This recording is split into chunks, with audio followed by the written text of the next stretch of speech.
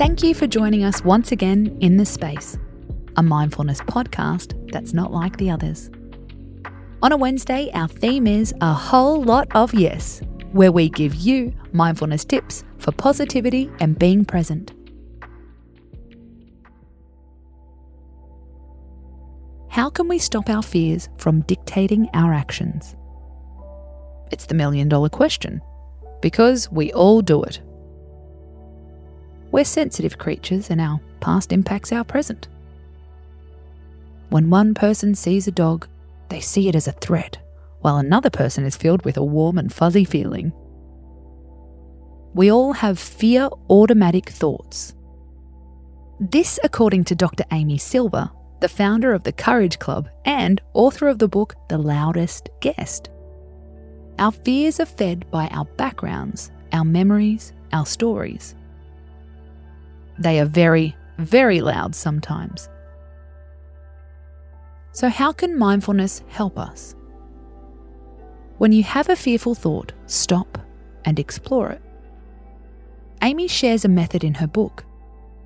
Imagine your fear is this: my partner is going to leave me.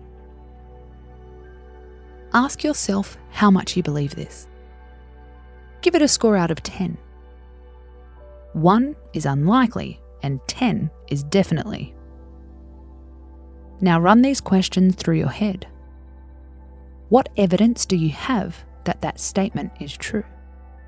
What evidence do you have that the statement is not true? Does your fear relate to the present, or does it come from your past? How would your best friend respond if they heard this fear? Now, give it a score out of 10 again. How much do you believe your partner is going to leave you? 1 is unlikely, and 10 is definitely. Hopefully those questions sway the numbers. You can do this anytime and anywhere with any fear. They think I'm ugly. I'm bad at my job.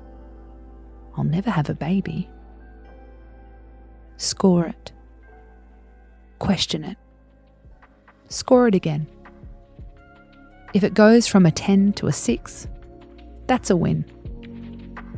I'm Casey Donovan, and this is The Space. Come back tomorrow for another mood-boosting episode. How to compost crappy feelings. Until then, space out.